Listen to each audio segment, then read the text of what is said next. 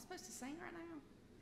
Oh. I thought we talked about something else, but okay. Well, all right, I'll sing a song right here. So this is a song I learned when I was pretty young when I learned this song. It came out of the Redback Hymnal.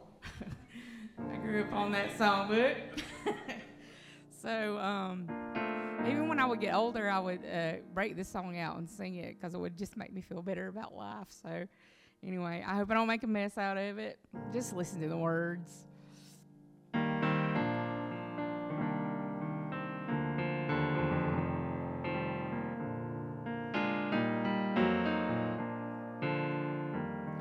When the storms of life are raging, stand by me. When the storms of life are raging, stand by me. When the world is tossing me like a ship upon the sea, thou who rulest wind and water, stand by me.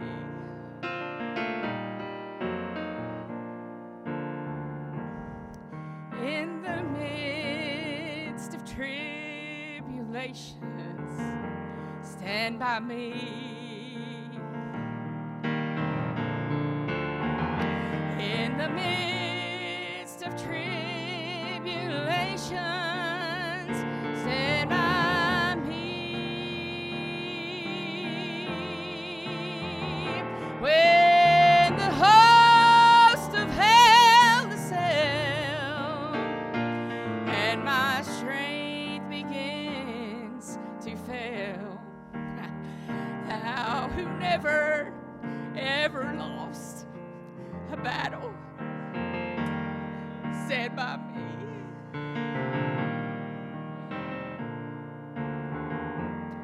In the midst of all my faults and failures, stand by me.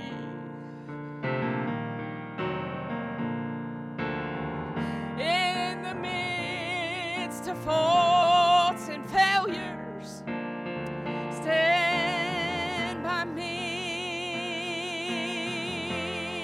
And when I do the best I can, oh, and my friends misunderstand,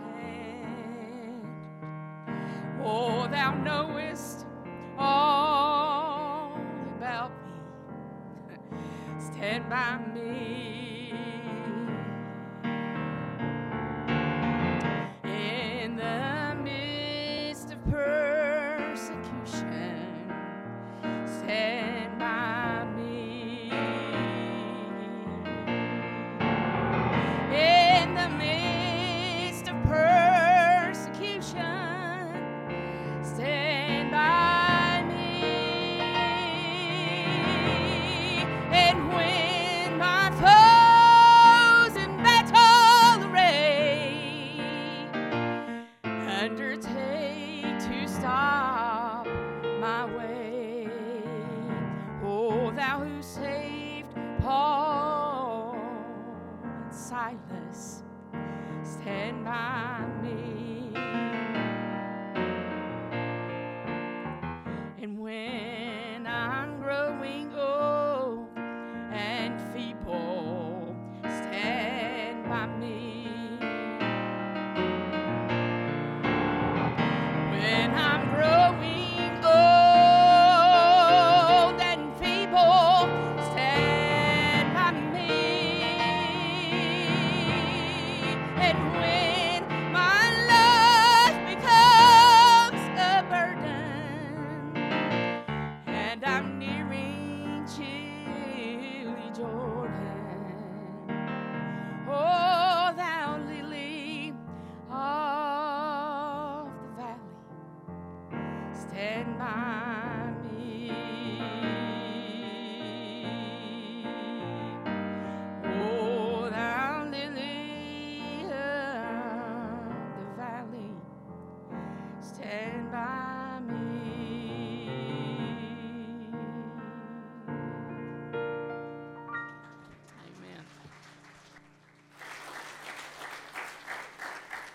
Well, I'm glad we got a God that will stand with us. Amen. Well, that just. Well, I'm excited to introduce to you your missionary tonight, Brother Caleb Hewitt, and he has served. I will say this about him, and I even said to the pastor today, he's one of the most humble men I have ever met, and I love Brother Caleb. He's been faithful, and you come on, Brother Caleb, and you listen to him as he presents what God is doing in his life and in his ministry. Go ahead, brother. Amen. Thank you, Pastor, for having us. Thank you, church, for the conference. Amen. It's been great thus far. I do believe if I was going to play the piano, I'd play it just like that. Amen. That's probably why I don't play, because I can't play it like that. Amen. Aren't you glad the Lord stands with us this evening? Some of you understand there's been times where it just seems like he was the only one that could stand with you, it seems like. Yes, sir. And I tell you, I'm thankful to be serving that God tonight. I'm glad we aren't one of those that are just looking for an unknown God. We don't serve the God that just fits we all serve the same God mold, amen. We don't all serve the same God out in the world today. I'm glad we serve God Almighty, Lord God Jehovah, the one that spoke and created everything we see, the one who thought enough of mankind to get down the dust and form man out of the dust of the ground, and then breathe the breath of life into his nostrils and make man a living soul.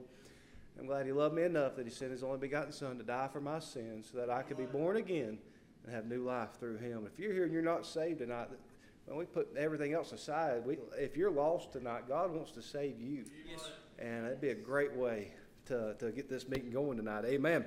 Amen. Be the highlight of the missions conference to see a sinner get born again. Amen. That's what missions is all about tonight. Amen. And I told you I would break a pulpit. There I go hitting it already by accident. Amen. I'm scared. I'm scared of this pulpit, just to be honest with you. So I'm being real careful with it. But no, my name's Brother Caleb Hewitt, and you can see my beautiful family there. My wife, Deanna, our children, Braylon, Elijah, Emmett, and Dakota, and they are all up, or Dakota and Emmett. I got those two mixed up there. But they're all up in North Dakota right now, and wish they could be here. They're probably watching. So I know she watched service last night. And so we've been working out west since 2012. November will be 10 years since we surrendered to missions. We worked in missions helps, and in the last 4 years have been serving in North Dakota as missionary pastor of the Pleasant Valley Baptist Church in Dickinson, North Dakota. And within the last 3 weeks, God has said, hey, you're going to missions helps again. I said, okay, all right. Wasn't expecting that. Lord had been kind of dealing with me about it for months now, and I kept saying, no, Lord, no, surely not. No, that's just me. That's just my discouragement. That's just this or that. But the Lord made it evidently clear that this is the direction He's wanting us to go. So that's why we don't have prayer cards, why I don't have a display yet, don't have a video or anything. We've not had time to get that done, and I apologize, and I will get you some prayer cards as soon as we get them, brother. But so our burden has been for years just to see churches started in the western side of the United States, not only to see churches started, but to see churches continue. How many of you find joy in hearing about a missionary that came home off the field because of discouragement or lack of help or anything like that? That breaks my heart to hear it. We hear that far too often. That's why the western side of this U.S. Is known as a missionary graveyard. You get to talking to missionaries out in the western side of the United States, and one of the first things they say that they have need of is help. Is help.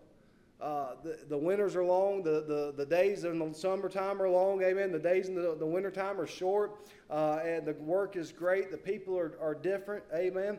Not everybody. I think it's something about the sweet tea and the cornbread and all that we've grown up on down here that just makes people happier. Amen. Amen. I'll just say that. Amen.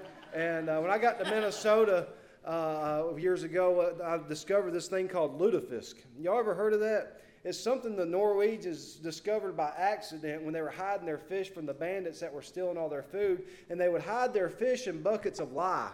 And they figured out you could still eat it, even though it came out looking like some kind of weird Jell-O. Amen. And nastiest smelling stuff I'd ever been around. But anyhow, but no, I don't know what that's got to do with anything, but there it is, amen. But no, so God's burdened our heart. We want to be someone that can go and go with the missionary. The Blue family, we heard from them last night, and they're going up to Ponderay, Idaho, and beautiful country up there, but there's bears up there, amen. The people are difficult up there. It's not Georgia, amen. And might as well be a foreign country, amen. But we want to be, our family's got a desire to be someone that can go with these missionary families, these church planters, and go and not just spend a couple weeks at a time, but 3 to 6 months at a time with these families. Be there to help them get a work established, help them with getting into a building and a place to live, even from the missionary family themselves. Be someone there that if they have vehicle troubles, and after deputation, you're going to have vehicle troubles, amen. God's given me, like Brother Nathan calls me, a jack of all trades, master of none, amen.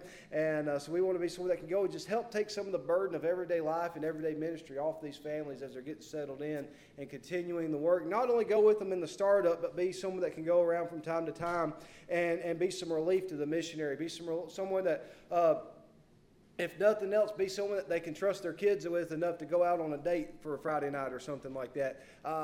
Just from being up there for the past 4 years in North Dakota, my mother is up there right now helping my wife packing up our house and all as we're getting ready to move into an RV and a trailer when the Lord gives it to us. Amen. So y'all please help us pray, because in about 2 weeks we'll probably be homeless. And so we need a motor home, a 24-foot enclosed trailer, and we need to get on the road. Amen. And so y'all help us make that a matter of prayer. Amen.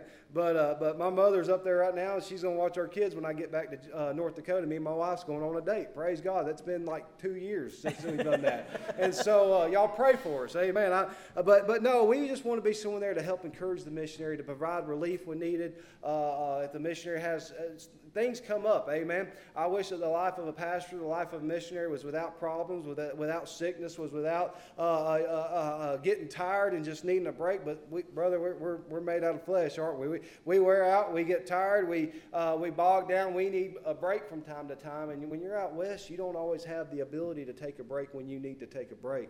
And that burnout factor, I believe, is one thing that causes so many missionaries to quit. They get up there and they labor and they toil and they struggle and they fuss and they fight and they go and they pray and they minister, and it just seems like they never get anywhere. And then they get burnt out. And when all it would have took is just a little bit of time to step away, clear their mind, refresh their bodies, spend some time with their family, and get back to the work, and they could have kept going another while longer. And we want to be able to be that help. And so y'all please pray for us. We are getting ready to start up full-time deputation again. And I wanted to share this verse with you. I was praying about this and wanting to make sure this was really God's will before we step back into this role of missions helps. And I said, Lord, I see you're leading me. I feel like this is the right direction. I believe this is right. But Lord, just give me something in the scriptures to prove this to me. And I don't always ask for a verse, but God gave me multiple ones. But this one in particular stuck out to me. And it's Acts chapter 16, verse number 9 says, "A vision appeared to Paul in the night, and there stood a man of Macedonia." What about that man of Macedonia? Amen. Anyhow, and prayed him, saying, "Come over into Macedonia and help us." Yep. And the cry from the west, from every missionary you talk to, I believe, out west, the cry is going to be, "Come over and help us. Yep. Come over and help us." And that's what we want to do, is we want to be someone to load up, come over, be self-contained, and not be a burden at all on that missionary, and just go and be able to be a help and be a blessing to them in the work. So y'all please pray for the Hewitt family. Like I said, we're in the process of getting moved out of our house, getting it up for sale, getting into a motor home when the Lord gives it to us. And the 24-foot trailer, you say, brother, that's a little bit extravagant to pull behind a motor home. Well, we'll haul our family vehicle in there, plus a workshop where I'll be able to work out of to help with both not only the spiritual but the physical needs of the ministry as well while we're there with those missionaries. So if y'all would please help us pray about those needs, I would greatly appreciate it. And thank you, preacher, for letting us come. All right, so you've not started deputation for this particular ministry yet? No, sir. This is my first deputation trip away for this particular ministry. Okay. Yes. Are you supported right now? We've got about 30% of our needed support, and so been bivocational the whole time down on the field. Did you hear that? He's been bivocational, preaching 5 times a week at 2 different churches, and working 2 to 3 jobs on the side to make his bills. Yes, sir. That 30%, is it going to go with you? Yes, sir. I hope most of it travels. You, if not you all feel of it pretty travels. good about it? I think so. Okay, so We'll find out when the prayer letter hits soon. So you think you're around 30%? Yes, sir. Okay, and what's your goal? What's your desire to be turned loose and doing ministry? Well, 100% would be nice, but if we could, I'll be honest, as we're going, raising support, we'll be doing the work throughout the time, but once we hit that 50% mark, we'll be able to focus some more on being able to get away, I do believe. Okay, so when you're outfitted, you're going to go ahead and start doing missionary helps. Yes, sir. As we go around, I mean, there's always mechanic work to be done or projects need working on, things like that. So we can do that as we're raising support. Okay. And so, but that 75 to 90% goal would get us to where we could be a much greater blessing. And like, show up at your house, your car's broke down, I could go get the parts and come fix it, and then you and the missionary not have to touch it. Right. Okay. And you've been on the field since 12. Yes, sir. And you've been fully supported how many times? Never. Never. You're still there? Yes, sir. I like it. Isn't that good? Tough and humble too, and I appreciate that. So we're going to give you the same thing. We've got your bag's not, or your wife. Oh, my goodness, your wife is not with you, so this bag is for her. Gracious alive, I'm sorry. She probably heard you say that. So don't eat all that candy before you get home, okay? Well, it's not going to fit on the plane, so it has to go somewhere. All right, and same as last, that'll give you about 10 months of support from us. And hopefully they can help you keep going. Amen. Thank you, brother. Thank you, church. God bless you.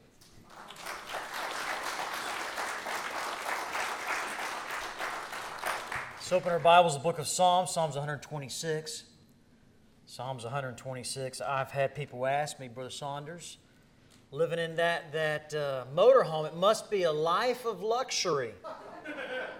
I usually tell them, well, it's 35 feet in length. There's 5 of us. You do the math. That's 7 feet per person. You want to switch? We can switch. You want to. Typically, they say, no, sir, Brother Saunders. It's amazing when one of your kids get in trouble, you say, go to your room. They're already there. Amen? Psalms 126. This has probably been one of my favorite passages of Scripture. And it has helped me. And I love the simplicity of the Bible. And I love whenever I find the outline already there. Look with me here in Psalms 126. The Bible says, when the Lord turned again the captivity of Zion, we were like them that dream. Then was our mouth filled with laughter, and our tongue was singing. Then said they among the heathen, the Lord hath done great things for them. The Lord hath done great things for us, whereof we are glad. Turn again our captivity, O Lord, as the streams in the south. They that sow in tears shall reap in joy. He that goeth forth and weepeth and bearing precious seed shall doubtless come again with rejoicing, bringing his sheaves with him. Look with me here in verse 1. This is where we'll take our text. The Bible says, when the Lord turned again. I want to preach on this thought. Lord, will you move again? Lord, will you move again? Let's pray together. Lord, I love you. I thank you, Lord, for today. Lord, it's been a good day. Lord, it's been an incredible time. Lord, spending some time, Lord, talking to you among the soldiers, Lord, of the cross. Lord, as we gathered ourselves together, Lord, with those pastors and, Lord, being able to lay our petitions at your feet. Lord, I pray, dear God, Lord, for those pastors. God, I thank you, Lord, for their vision. Lord, and their willingness to stay and pastor those churches. God, I pray, Lord, may you give them fruit for their hire. Lord, labor, Lord, their labor of love. Lord, I pray, dear God, may you use those pastors. Lord, some of those men, Lord, I've known since I was a little boy. Lord, some of them I got to meet for the very first time. Lord, how my heart was so encouraged. And then, Lord, to be back tonight. And Lord, just to gather, Lord, with the brethren. And Lord, to lift up our voices in song and adoration. Lord, to hear the choir sing. And Lord, then to hear Miss Robin sing that song. Oh, Lord, how good it is, Lord, to know the fact that, Lord, you stand by us. Lord, even in the good times, but Lord, even in the bad. And Lord, in the trials and the tribulations. And Lord, I pray, dear God, Lord, for these days to come. Lord, I pray, Lord, may you show yourself real. Lord, I pray, dear God, in the service tonight, Lord, will you show up and do something great? Lord, within our hearts, Lord, within this message, Lord, we are looking to you. Lord, we know where our help cometh from. Lord, we know it comes from above. And I pray, Lord, this evening, Lord, will you please come and meet with us? Lord, we ask, Lord, will you move again? In Jesus' precious name we pray. Amen. There are times throughout the Bible that we see that the Lord will move. The Bible says when the Lord turned again the captivity of Zion. We were like them that dream. I want you to know something about Israel. Israel was notorious for sinning against God. And when they would sin against God, God would use other nations to judge them. And then they would cry out to God. God would hear their cry, be merciful to them. And then they would live a life of blessing for a while, but leave it to humans. What would they do? They'd turn right back around and go to the sin that they had just left before. And it would happen over and over and over again.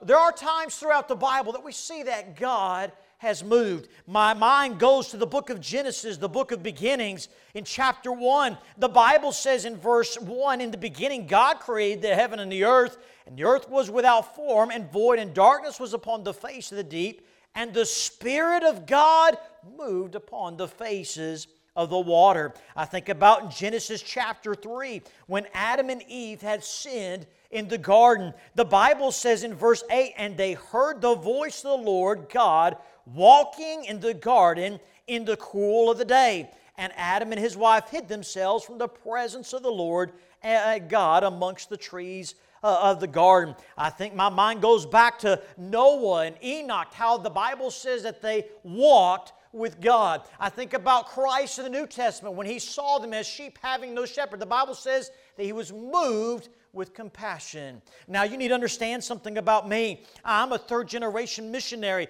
My grandfather was a missionary to the Jews. My grandfather fought in World War II.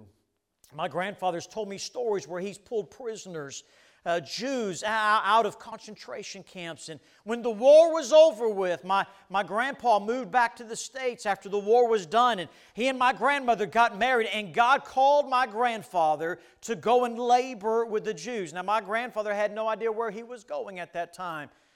And when you know it, he met a Jew. And he asked him, he says, God's called me to reach your people. Where can I find some? He says, you got to go to Miami, Florida. Hallelujah, amen. There he started 2 churches. When my grandfather was getting older and he had already retired and moved back to North Carolina where he was from, there were times that I'd see my grandpa get excited. Now, let me go and just say something. In any service, when you hear a preacher say, how many of y'all can't wait to hear that trumpet sound? Amen. Boy, it gets excited in that place. Amen. I'm looking to His coming. Amen. I don't know about you.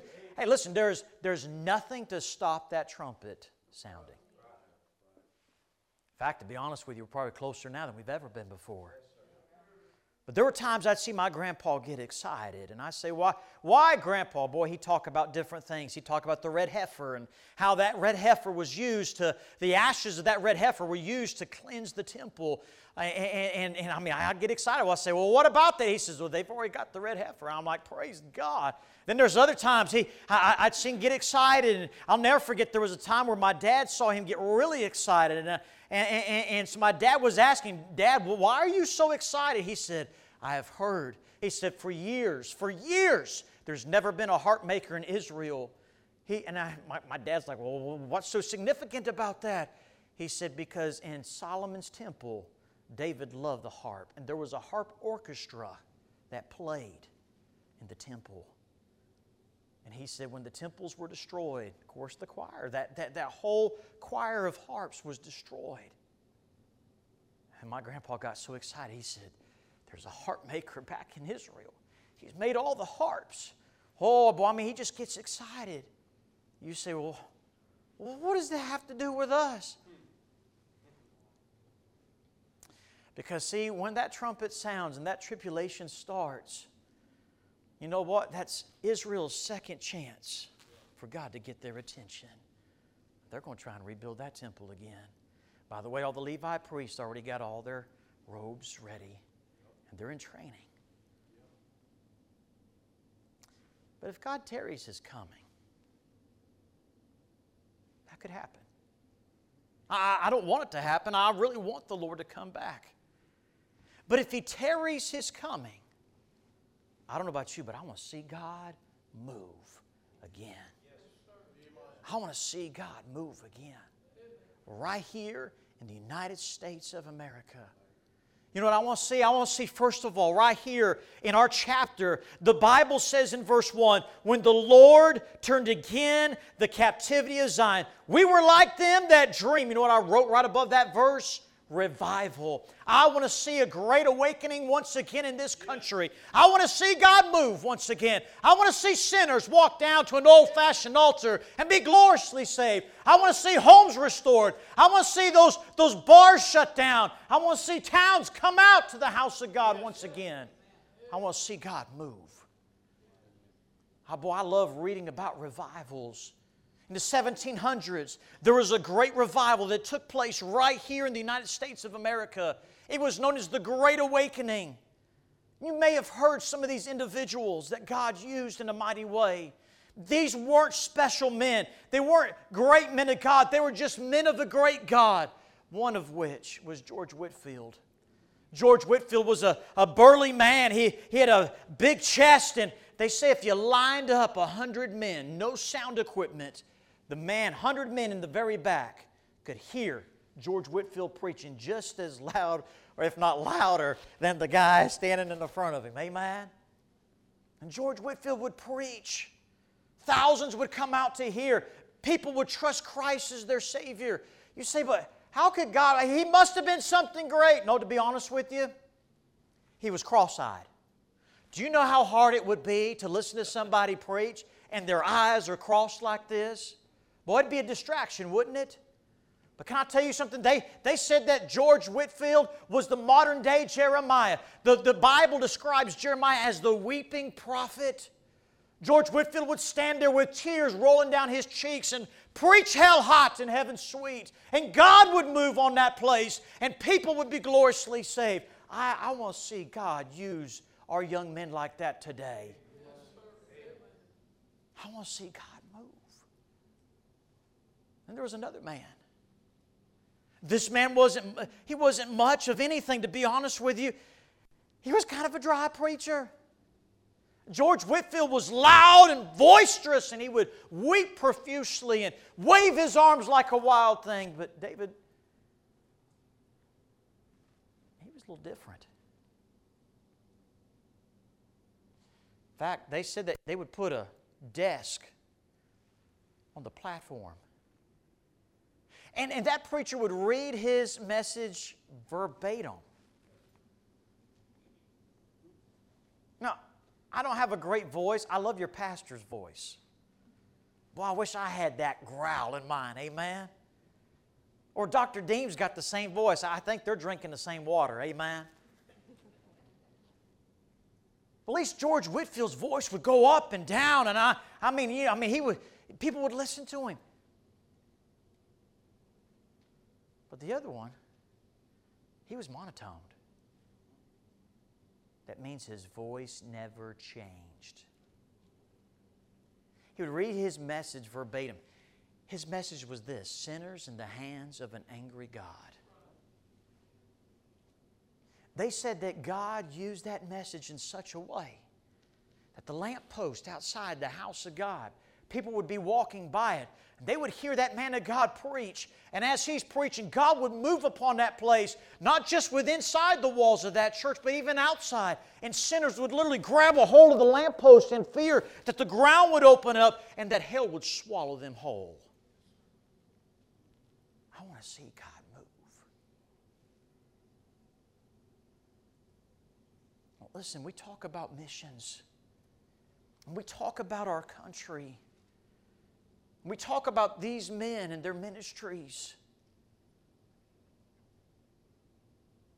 They're willing to go. They have a calling upon their lives.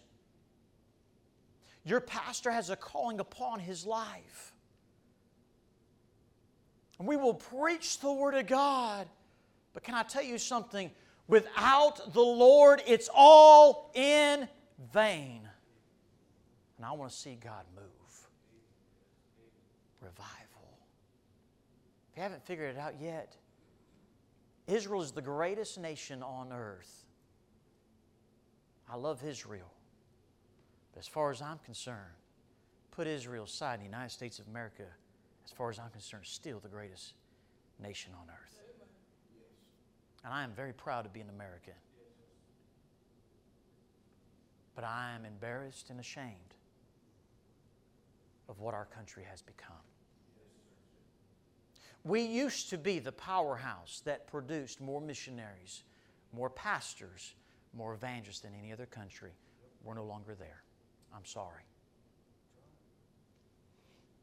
By the way, other countries are now sending their missionaries. Get this now, you ready? To the United States of America. How sad is that? You see, what happened? Just like Israel, we have fallen for the things of this world. We have sinned greatly. As Isaiah said, I'm a man of unclean lips, and I dwell among a people of unclean lips. We have forsaken our God. Well, listen, we got Him. We say it on our dollar bills, in God we trust. I think we've lost sight of that. Where the house of God was a prominent place to be at on Sunday, now there are other places to be at. God help us. Do we truly want revival? You say, Brother Saunders, but I want revival. You know what's going to take? Some people at Houston Baptist Church, they'll fall down before an almighty God and say, God, I want revival, not just in my church, not just in my family, but Lord, will it start right here in my heart? God, I'm begging you. Lord, I want revival and I want to see you move. And Lord, you move in my heart even tonight. That's what we need. Listen, if it's ever going to make a difference, that's what we need. You say, if our church is ever going to grow, that's what we need. That's what we need. Oh God, may revival start right here. So how does that happen? Oh, I think about Isaiah. Listen, hey, as far as Isaiah was concerned, the country had fallen apart. His king had died. Then all of a sudden, the King of Glory shows up. He said, I saw Him high and lifted up. And His train filled the temple. And listen, when you read that word train, it's not choo-choo. Oh no. They say greater the royalty, the longer that train, that robe. And Isaiah said, and His train filled the temple. What happened to Isaiah? He said, Lord, I'm a man of unclean lips. Isaiah got his life right with God. When Isaiah got his life right with God, what happened next? The Lord said, who will go for us? Y'all ever read that? Well, who in the world's us? God the Father, God the Son, God the Holy Spirit. Hallelujah. Right in the Old Testament. Amen. Who will go for us? And Isaiah said, here am I. Send me. Send me. Revival. Oh, I want to see God move.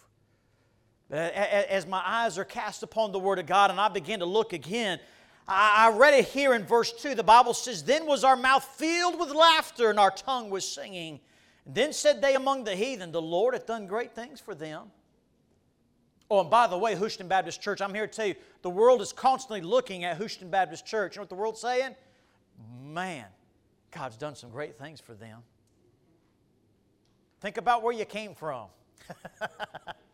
Yeah, I remember those days, amen, what a storefront looks like. Yeah. Boy, now look at it now. And then I saw the plans out there. Hallelujah. Man, a church has got a vision. Where there is no vision, the people perish. I will not only tell you that they watch you. They know when your car is here and when it's not here.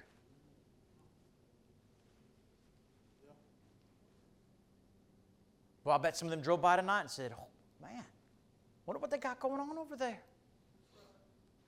Wonder what's happening. Hey, man, listen, next Sunday is Big Attendance Sunday. I say pack it out, amen. I say stack them and pack them in here like sardines. Yeah. You say, what for? Boy, I want to see somebody get saved. Well, that's what I've been praying for you. Boy, I want to see some more souls come down to the altar. Boy, they heard the gospel for the first time. Boy, that's what I'm praying for, that their hearts are already softened to the tender to the voice of God and to the preaching of God's Word. The results. You know, they always say the results are in the pudding. You ever had fake banana pudding? There's a difference, isn't there, between the real thing and the fake thing? Well, I'm preaching good tonight. Amen. Hey, listen, you know what they need? They need to see at Houston Baptist Church the real McCoy. One of our missionaries, his name is Chris Rogers. Chris Rogers is in Santa Fe, New Mexico. One of the men of his church, he sat there as he heard his pastor preach and just burdened the people, talking about, hey, how we need to reach our loved ones with the gospel. And he's just pouring it out there, and how we need to reach this world, and boy, we need to tell others. Time is of the essence. And he's just preaching away. And boy, God's speaking to that man's heart. After the service, he came to his pastor. He said, Pastor Rogers, he said, I feel God doing something in my heart. I'm so burdened for some of my family members. And the man standing there weeping. Brother Rogers is like, well, let's go visit them. He said, no, Pastor, you don't understand. My family members are in Mexico. He said, oh, okay. He said, I'm going to do a trip down there. I'm going to go see my family. He said, I'm thinking about taking my guitar, and I think I may just go on the town square there and sing. Well, see, here's the thing. Everybody there in Mexico, in that one little town, they did know that man. He was the town drunk. That's all they've ever known of him. Guess who shows up with the power of God upon his life? He's not a preacher. He's just the everyday individual just like you in your church. But boy, he's got something that's burdened within his heart, and that's to share with his friends and his family members the gospel. And he got out there on that town square, and he began to play his guitar, and he'd yell out, this is who I once was, and this is who I am today. And people would gather around, and they'd hear him sing, and he'd give his testimony. And many of them would say, I want what he has. I want what he has. And boy, he'd open the Word of God and share Christ with them. You know what they saw? They saw the results in his life. And boy, they figured out, boy, he's got something different that I ain't got, and I want what he has. And boy, he began to lead them to Christ. And next thing Brother Rogers knows, he's getting a phone call from Mexico. Pastor, what are we going to do? We got all these people that are trusting Christ, and they got no church. Brother Rogers says, you're right. We got to start a church in Mexico. And they started praying, and God brought in a missionary. And guess what? There's a church there already with a national pastor. No, that gathering of people, they're now assembled together. And guess what? Now many of them are going out, and they're coming back telling their national pastor, preacher, our family members, they're lost. We're starting to win some of them. You think we can start a church just like the dear brother did one here? It's the results. It's when it happens when God moves. When God moves, the results. Here's something else. The Lord hath done great things for us, whereof we are glad. Turn again our captivity, O Lord, as the streams in the south. They that sow in tears shall reap in joy. Not only do I see revival, when God moves, there's revival. When God moves, there's results. Number 3, there's a reaping. There's a reaping. Look with me in Matthew chapter 9. Matthew chapter 9. Now keep your place in Psalms 126, but look with me in Matthew chapter 9. Very familiar verse. I imagine that many of y'all have seen these verses before. In verse 35. Can I tell you what our missionaries are going to do? In fact, they're doing it a lot already. Many of us will say our goodbyes at the end of come Wednesday. I'm heading to Florida. You're heading to? You're heading to? You say, what are you going to do? Here it is. And Jesus went about all the cities and villages, teaching in their synagogues and preaching the gospel of the kingdom.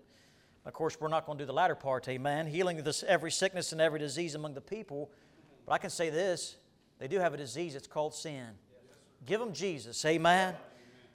But when he saw the multitudes, he was moved with compassion on them, because they fainted and were scattered abroad as sheep having no shepherd.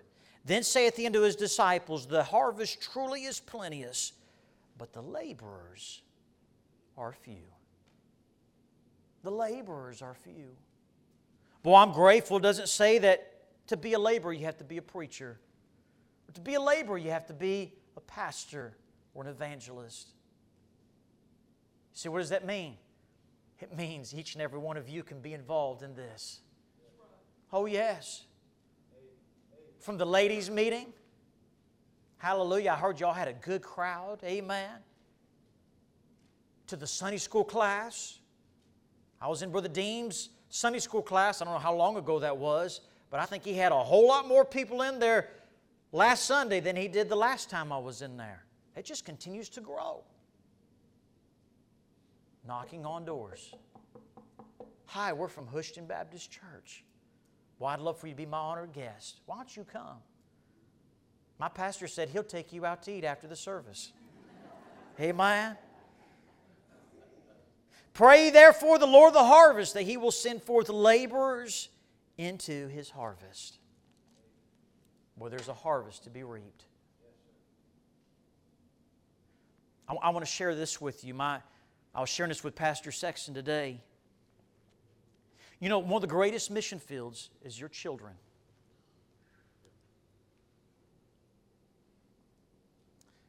Growing up in a pastor's home, you hear the gospel all the time.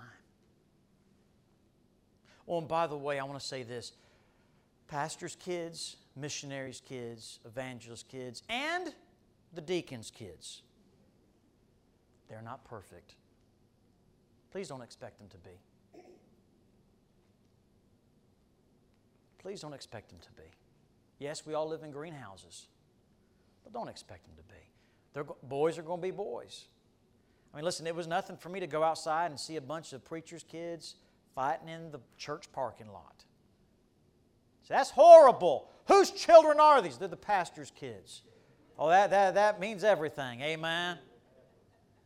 Yeah. They're just boys. How many of you guys remember what it was like when you was a kid? Amen? Yeah.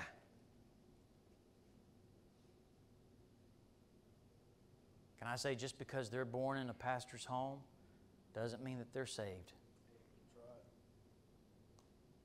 In fact, to be honest with you, they're just dirty, rotten sinners just like the rest of us. I have 3 children. They're all getting older now. Luke is 17. Oh, yeah. I have people ask me, they say, Brother Saunders, I've even had people, we walk into a church, and they look at my son, and they say, Brother Saunders, we're so glad you're here. We're looking forward to the message this morning. And my son's going, you're talking about my dad. It's not me.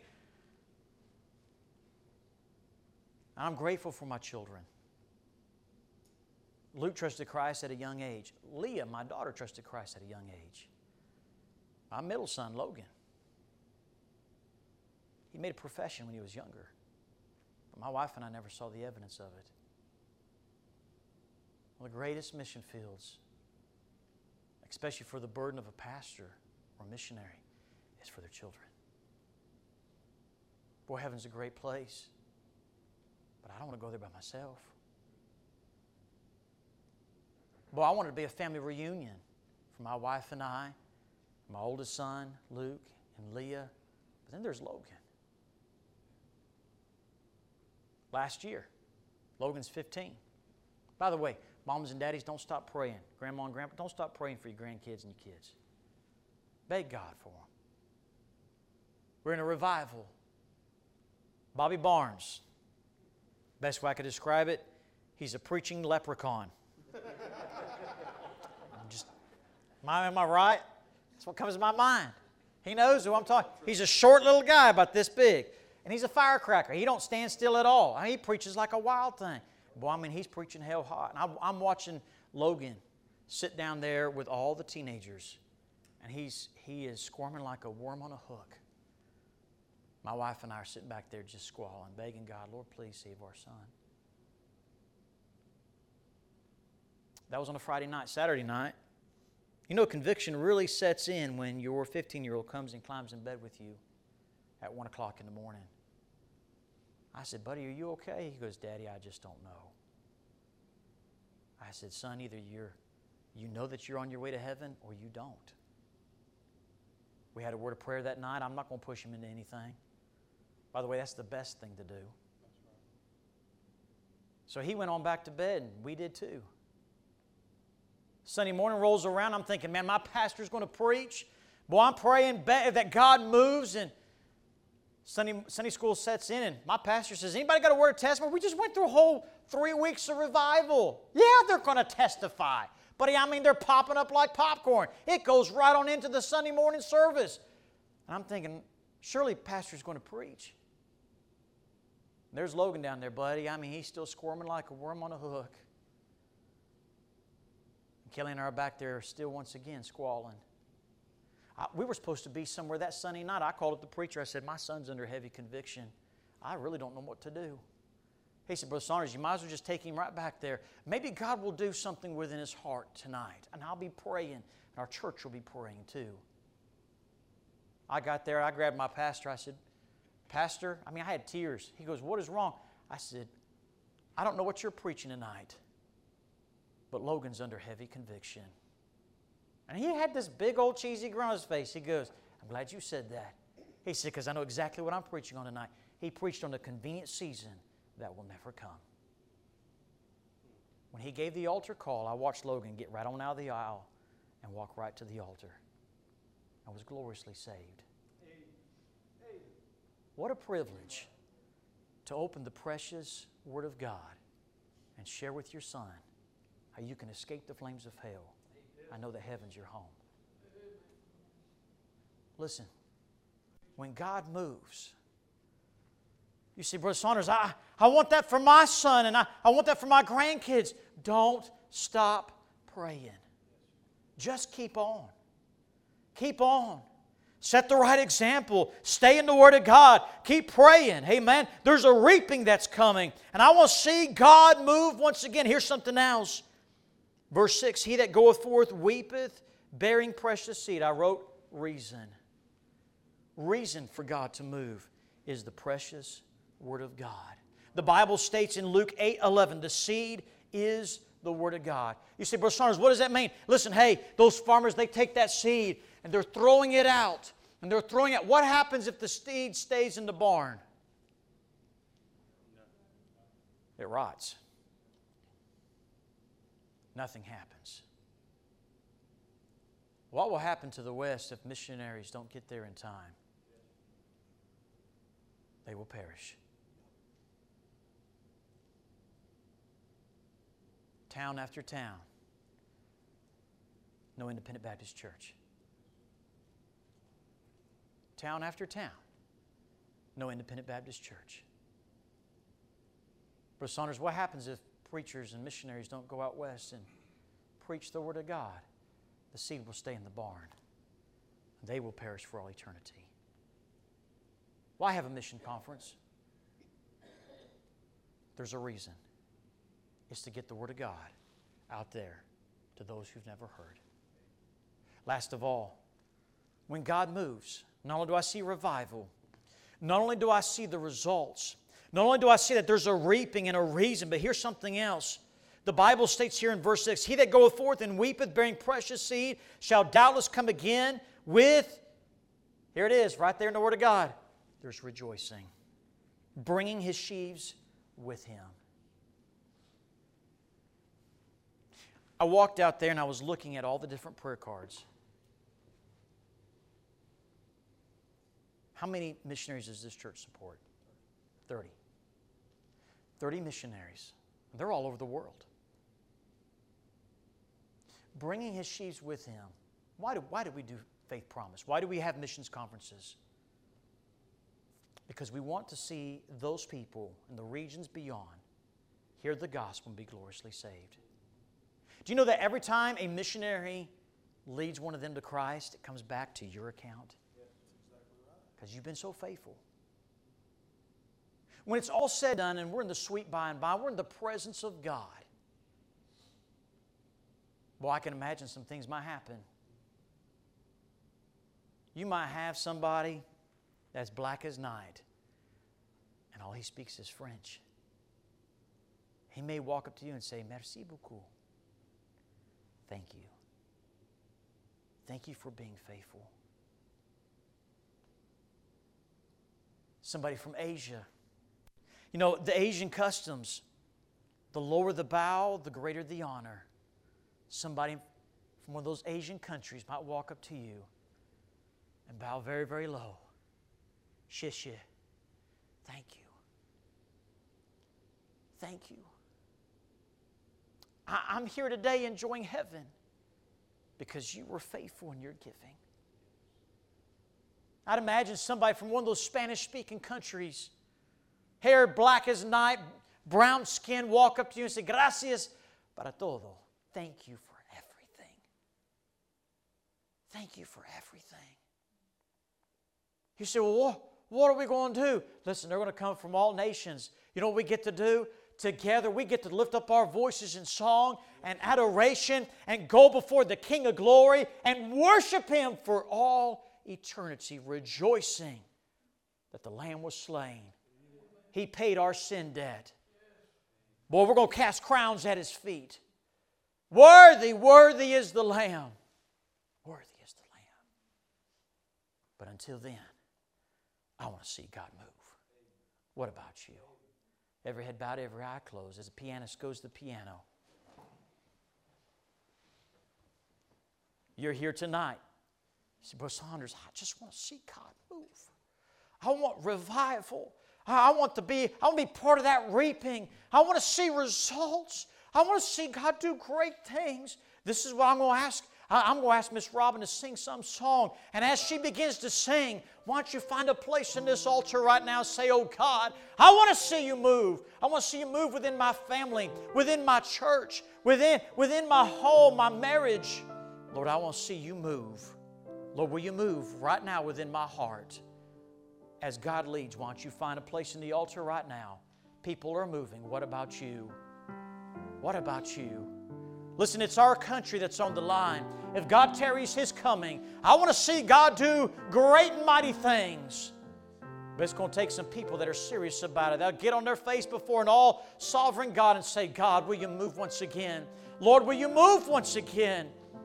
Lord, will it start right here within my heart? Oh God, move.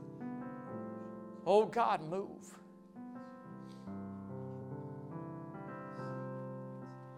I need Thee every hour, most gracious Lord. No tender voice like Thine can peace afford. I need Thee, oh, I need Thee.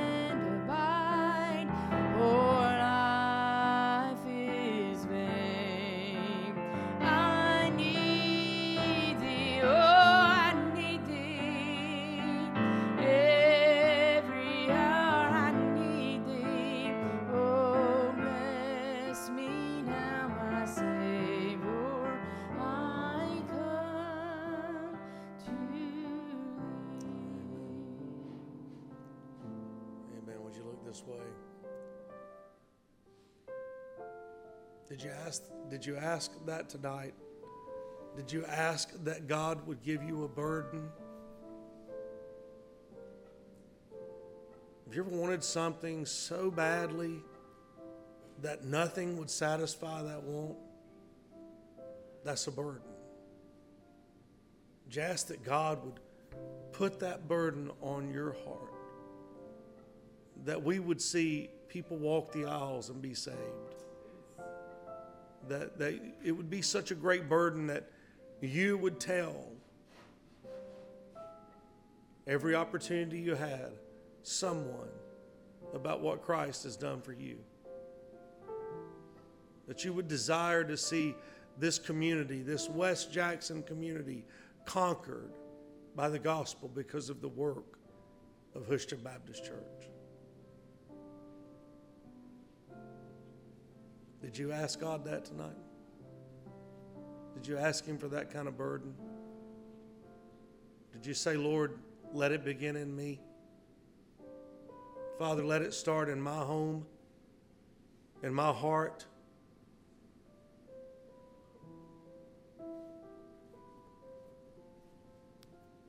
Let's pray.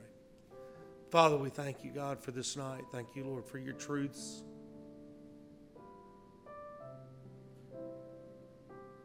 Lord, we desire to see you move.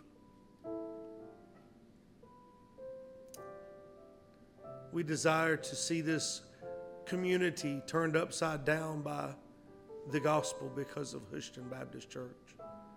We desire, Lord, to see our homes converted, to see our homes captured by the Holy Spirit. Lord, I pray that you would not give us rest, but Father, that we would seek that, and Father, you would give us the burden. Lord, we thank you for your truths. Thank you for your man tonight. God, I pray that as we dismiss, that we would meditate on these things, that we'd think about what we truly desire and ask you to fulfill it. Lord, it's in Jesus' name we pray. Amen.